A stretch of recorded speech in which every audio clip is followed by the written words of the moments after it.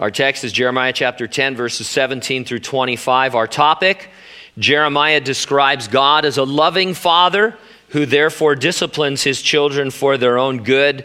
The title of our message, Back to the Paddle Again. Let's have a word of prayer.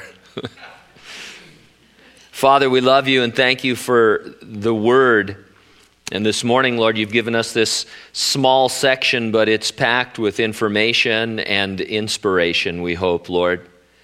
And I pray that we would understand by the time we're done, if we don't now, that we are your children and that you love us, Lord, with an everlasting love. We thank you and praise you in Jesus' name. And those who agreed said, amen. Times have changed when it comes to disciplining children. Back in my day, every teacher hung a paddle on his or her classroom wall and used it on us when we were unruly. Nearly every parent supported corporal punishment, practiced it in the home. That was then. This is now. Corporal punishment of children in schools has been banned in 31 states.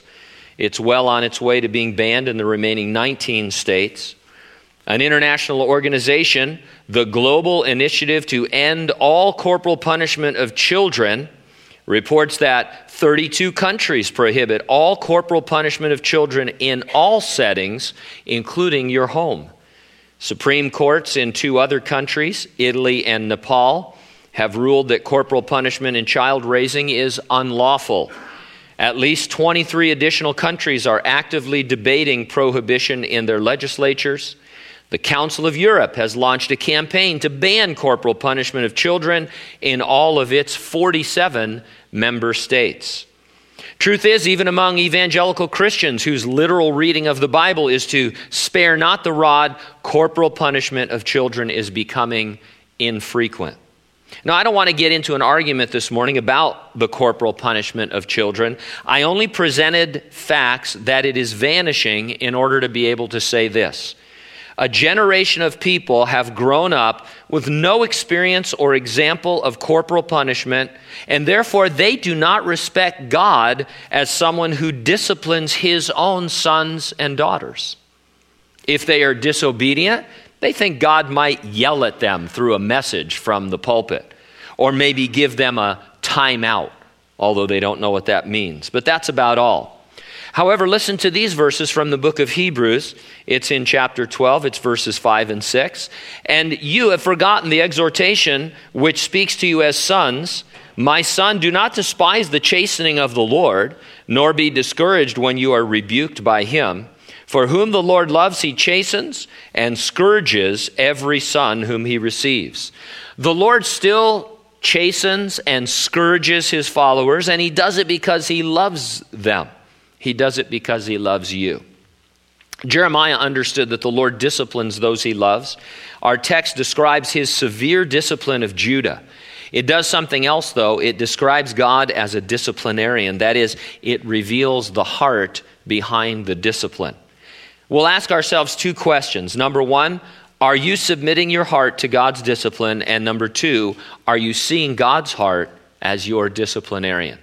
First of all, in verses 17, 18, and 19, are you submitting your heart to God's discipline? Judah, the nation of Judah, was sinning and they wouldn't quit. God must discipline them. God was dealing with them as a nation, and since he would use another nation as his rod of discipline, as his paddle. And so we pick it up in verse 17. Gather up your wares from the land, O inhabitant of the fortress. For thus says the Lord, behold, I will throw out at this time the inhabitants of the land and will distress them that they may find it so. In other words, grab anything of value and flee to the fortress of Jerusalem because an enemy was coming to throw out the inhabitants of the land surrounding the city. Some of you have been involved in evacuations. Maybe a fire was coming through your area or something like that. And it's rough trying to figure out what you can grab in that brief period of time, knowing that you're going to lose everything. And so this is one of those calls. The Lord is saying, the judgment is still far off, but he's saying, hey, grab whatever you can, get out of the surrounding areas, come into the city, because the enemy is coming to throw out the inhabitants of the land. those huddled behind its walls would finally realize, they would find it so, that they were in distress. Now, there's a lot of things happening behind the scenes, a lot of movement of nations and threats, but most of the people in Jerusalem didn't find themselves in distress. Even though Jeremiah and other prophets were talking about the impending judgment should they not repent, they weren't in distress. But finally, the call would come that the Babylonian army was on the march, and they would be inside the city, huddled inside the walls, and they would know that they were in severe distress. This section here, it's like a parent saying, if you don't stop doing such and such, you're going to get a spanking. Then when the disobedient child continues to rebel, the parent says, go to your room and wait for your spanking. So God's saying through Jeremiah, says, hey, I'm going to discipline you if you don't repent. And he says, all right, the time is coming when you're going to have to huddle behind the walls and receive what's coming to you. Now, regardless whether or not you spank or spanked your children, you do discipline them in some fashion because you love them and for their own good.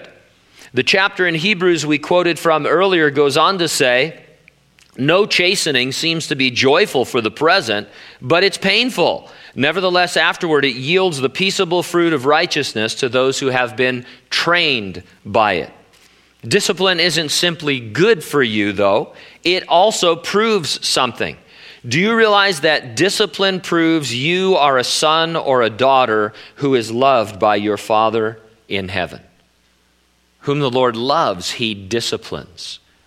Jeremiah realized this, and he said in verse 19, woe is me for my hurt, my wound is severe, but I say, truly this is an infirmity, and I must bear it.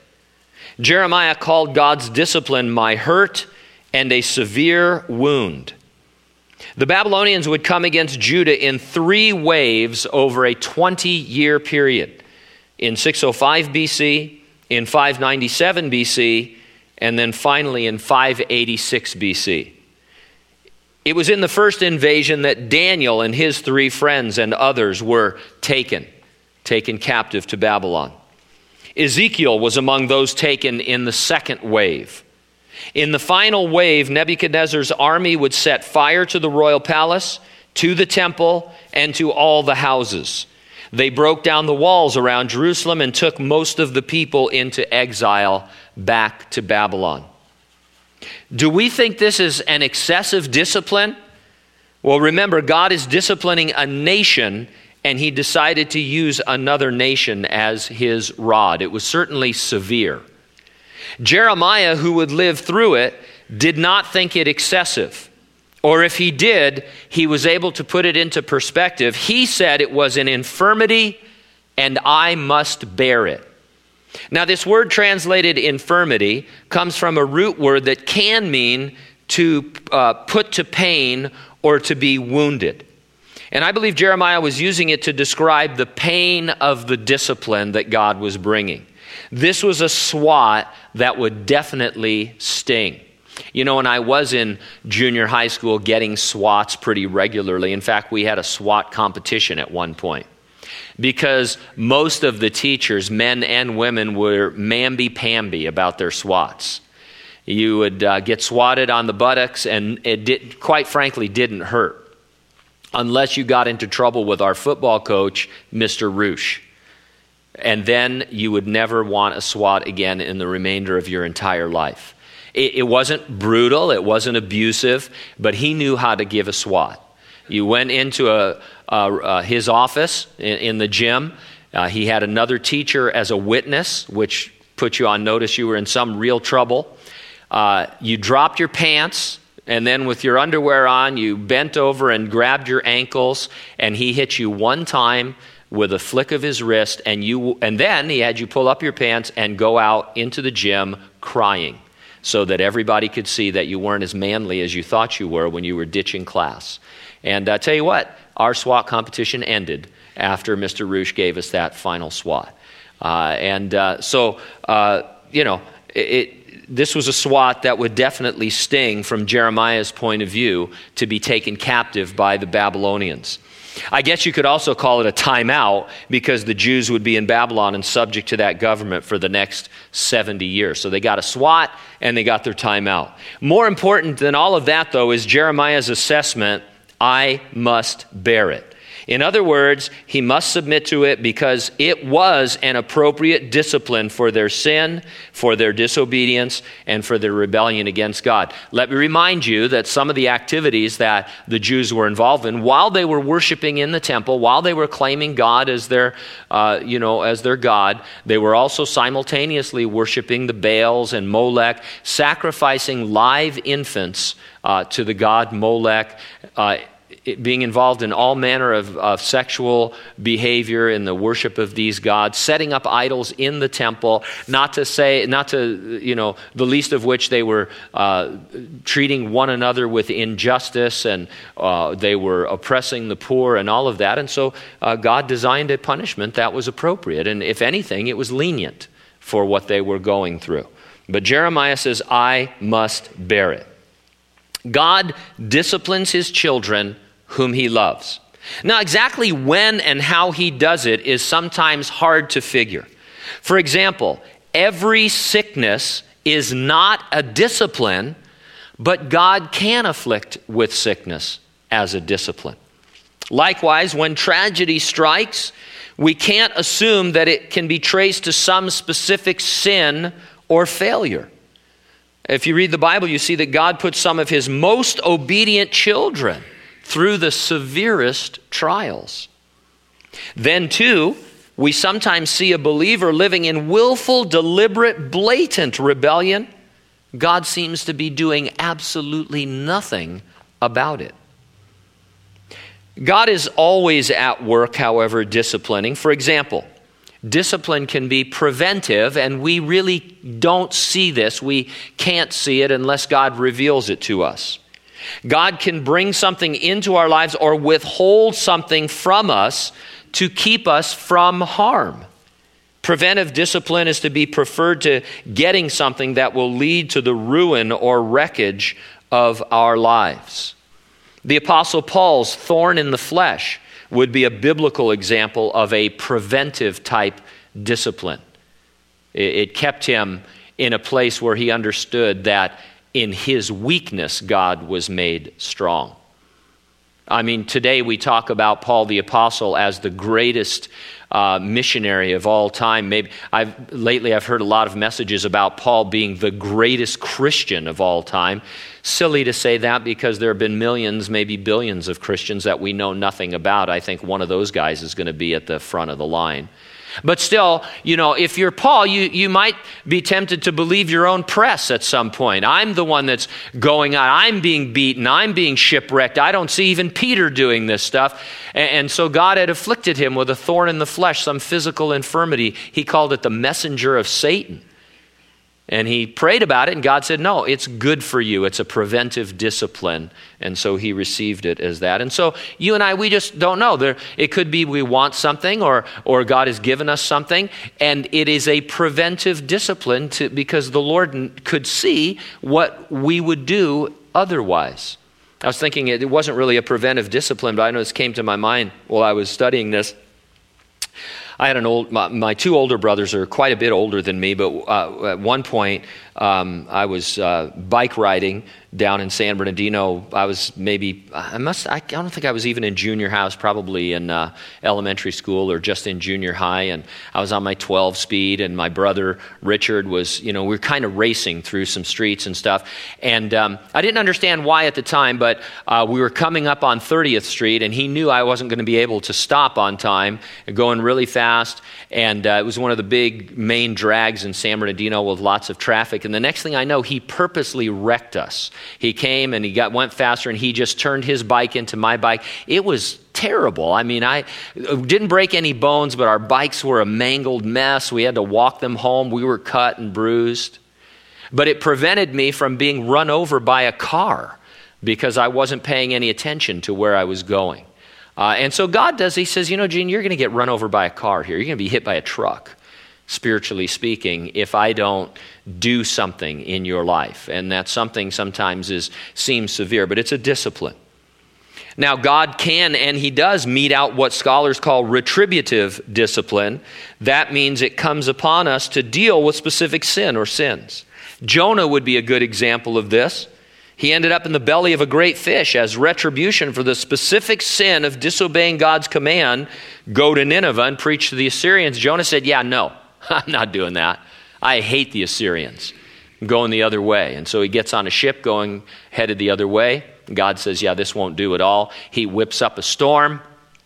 Jonah says, you guys are going to have to throw me overboard and I'll die before I go and talk to the Assyrians. I'm just going to drown in the middle of the ocean. And then all of a sudden this great fish comes up and swallows him whole and spits him up on the beach 3 days later. And Jonah finally says, all right, I'll talk to the Assyrians.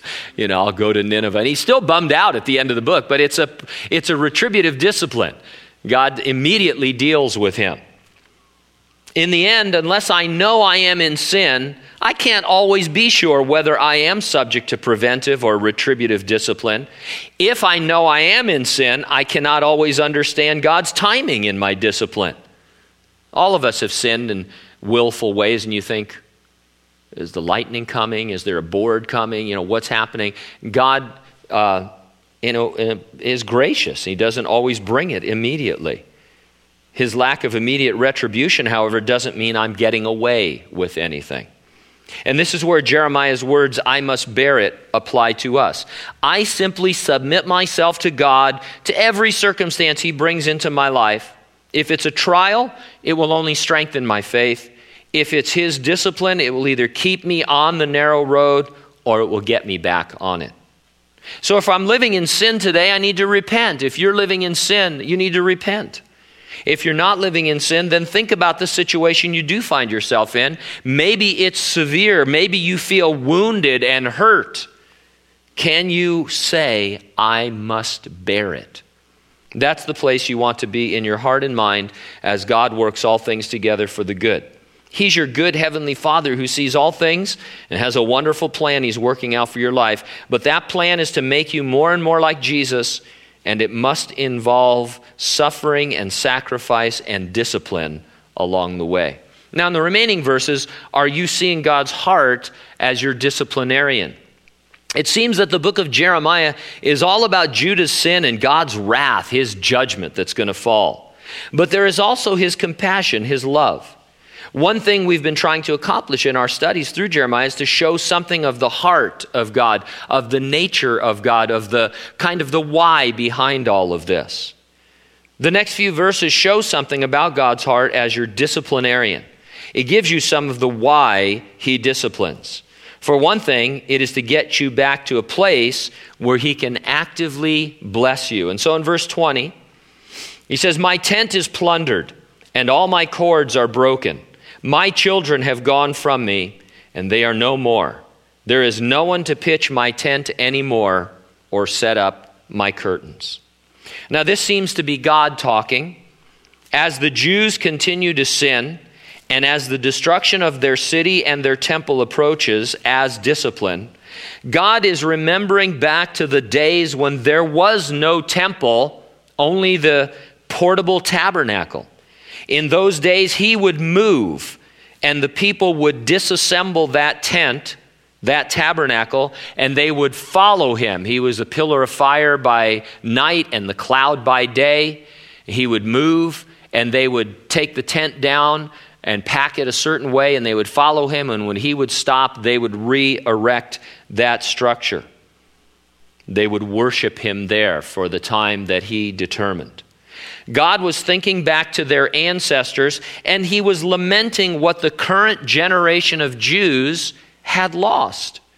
They had a beautiful walled city. They had a grand temple, Solomon's beautiful temple. But in many ways, they had been better off as a less settled people with the tabernacle. That's what God is saying here. Because God was lamenting the fact that they had lost the desire to worship and serve him. When they were out in the wilderness on their way to Kadesh Barnea, and afterwards, even after they sinned and refused to go into the Holy Land, and even for the early years of the conquest, when they just had the tabernacle, they had a more vibrant, alive, powerful worship of the Lord. They were more connected to the Lord. And then, as a tendency is in all of our lives, when they became more materially successful and more materially set, they had the walled city of Jerusalem. David had gone up and taken Jerusalem and all, and became this, the city of David. And then Solomon built a gorgeous, magnificent temple filled with all the finest things from all over the known world. The people sat back, they put it on cruise control. The next thing you know, they were out in the groves worshiping Baal and Molech and, living kind of a dual life. And God said, we were better off without all of this when it was just you and me. And it's a warning to us, not just as individuals in terms of materialism, which is always a stress, but as a church as well. One of the things that our leadership prayed when we moved from the YMCA into the building is that we wouldn't become lazy and compliant and think that, well, now, we don't really have anything to do anymore. There's no chairs to set up. There's no sound system to set up. There's no packing and unpacking. It's glorious. I love the building. But it's also easy to just sit back, kick back, and think you've arrived somewhere, when in reality there's a great work to be done. You were created to worship and to serve. It's not a bad thing until you determine to worship and serve yourself rather than God.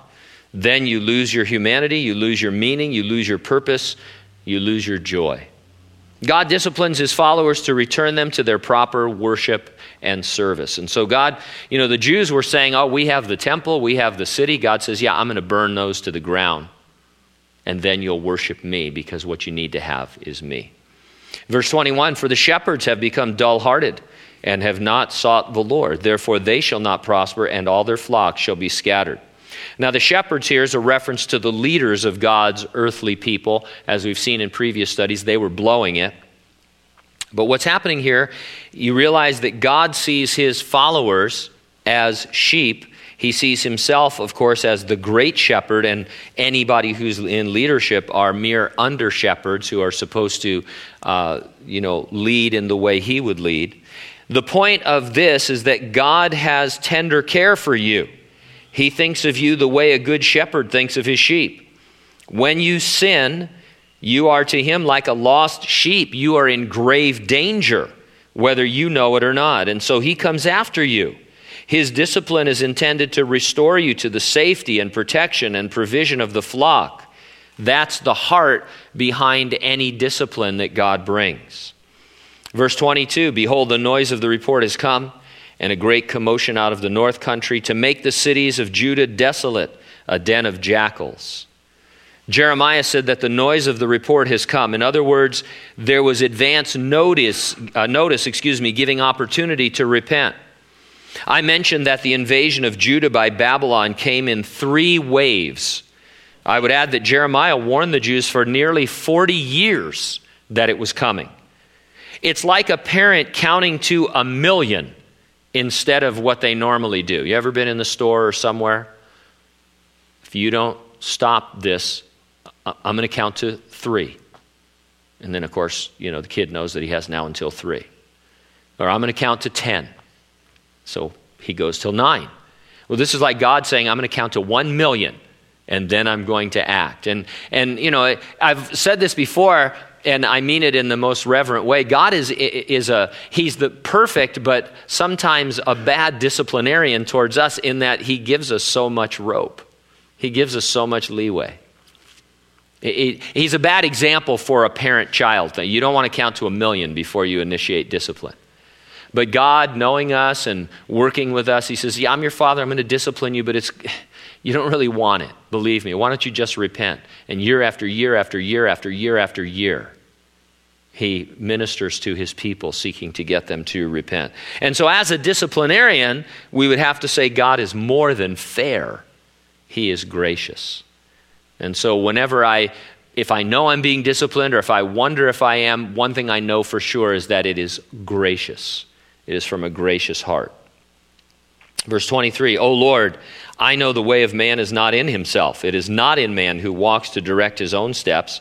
If God disciplines, it is only always for our good, to direct our steps in such a way as to help us spiritually, never to hinder us. God is looking ahead. He sees what you will become. If you could see it, you'd want to cooperate. But sometimes we see other things, ungodly things that detour us. So God works through discipline to move us forward. Verse 24 and 25, O Lord, correct me, but with justice, not in your anger, lest you bring me to nothing. Pour out your fury on the Gentiles who do not know you, and on the families who do not call on your name, for they have eaten up Jacob, devoured him and consumed him, and made his dwelling place desolate. The great realization in these verses is that God deals differently with his children than he does with non-believers. He corrects you. As we've said, his discipline in your life proves he loves you. It proves he is in a special relationship with you. It proves you are a son or daughter of his.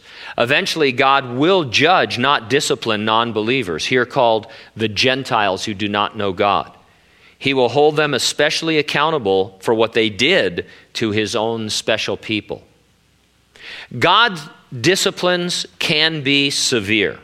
One very severe form we see in the Bible, in the New Testament, but also in the Old, premature death.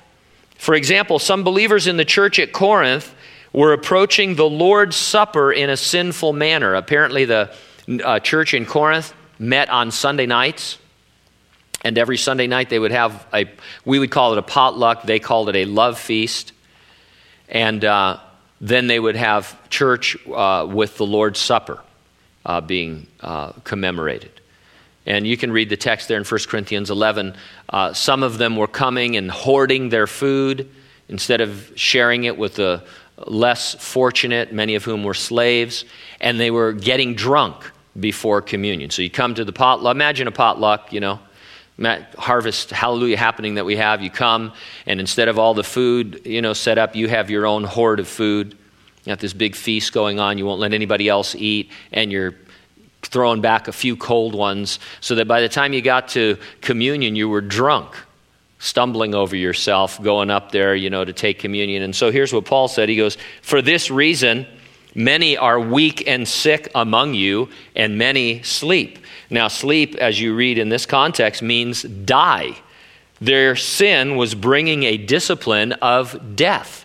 And so Paul was saying, hey, you guys are blown at a communion, and this is why some of you are weak and getting sick, and this is why some of you are dead. God was killing people in the church at Corinth because they were taking communion in an irreverent manner.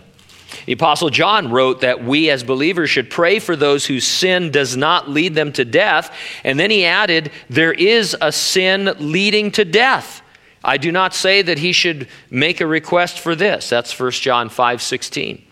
The sin unto death is probably not a specific sin, but a certain kind of sin that is so severe that it merits the physical death of the individual.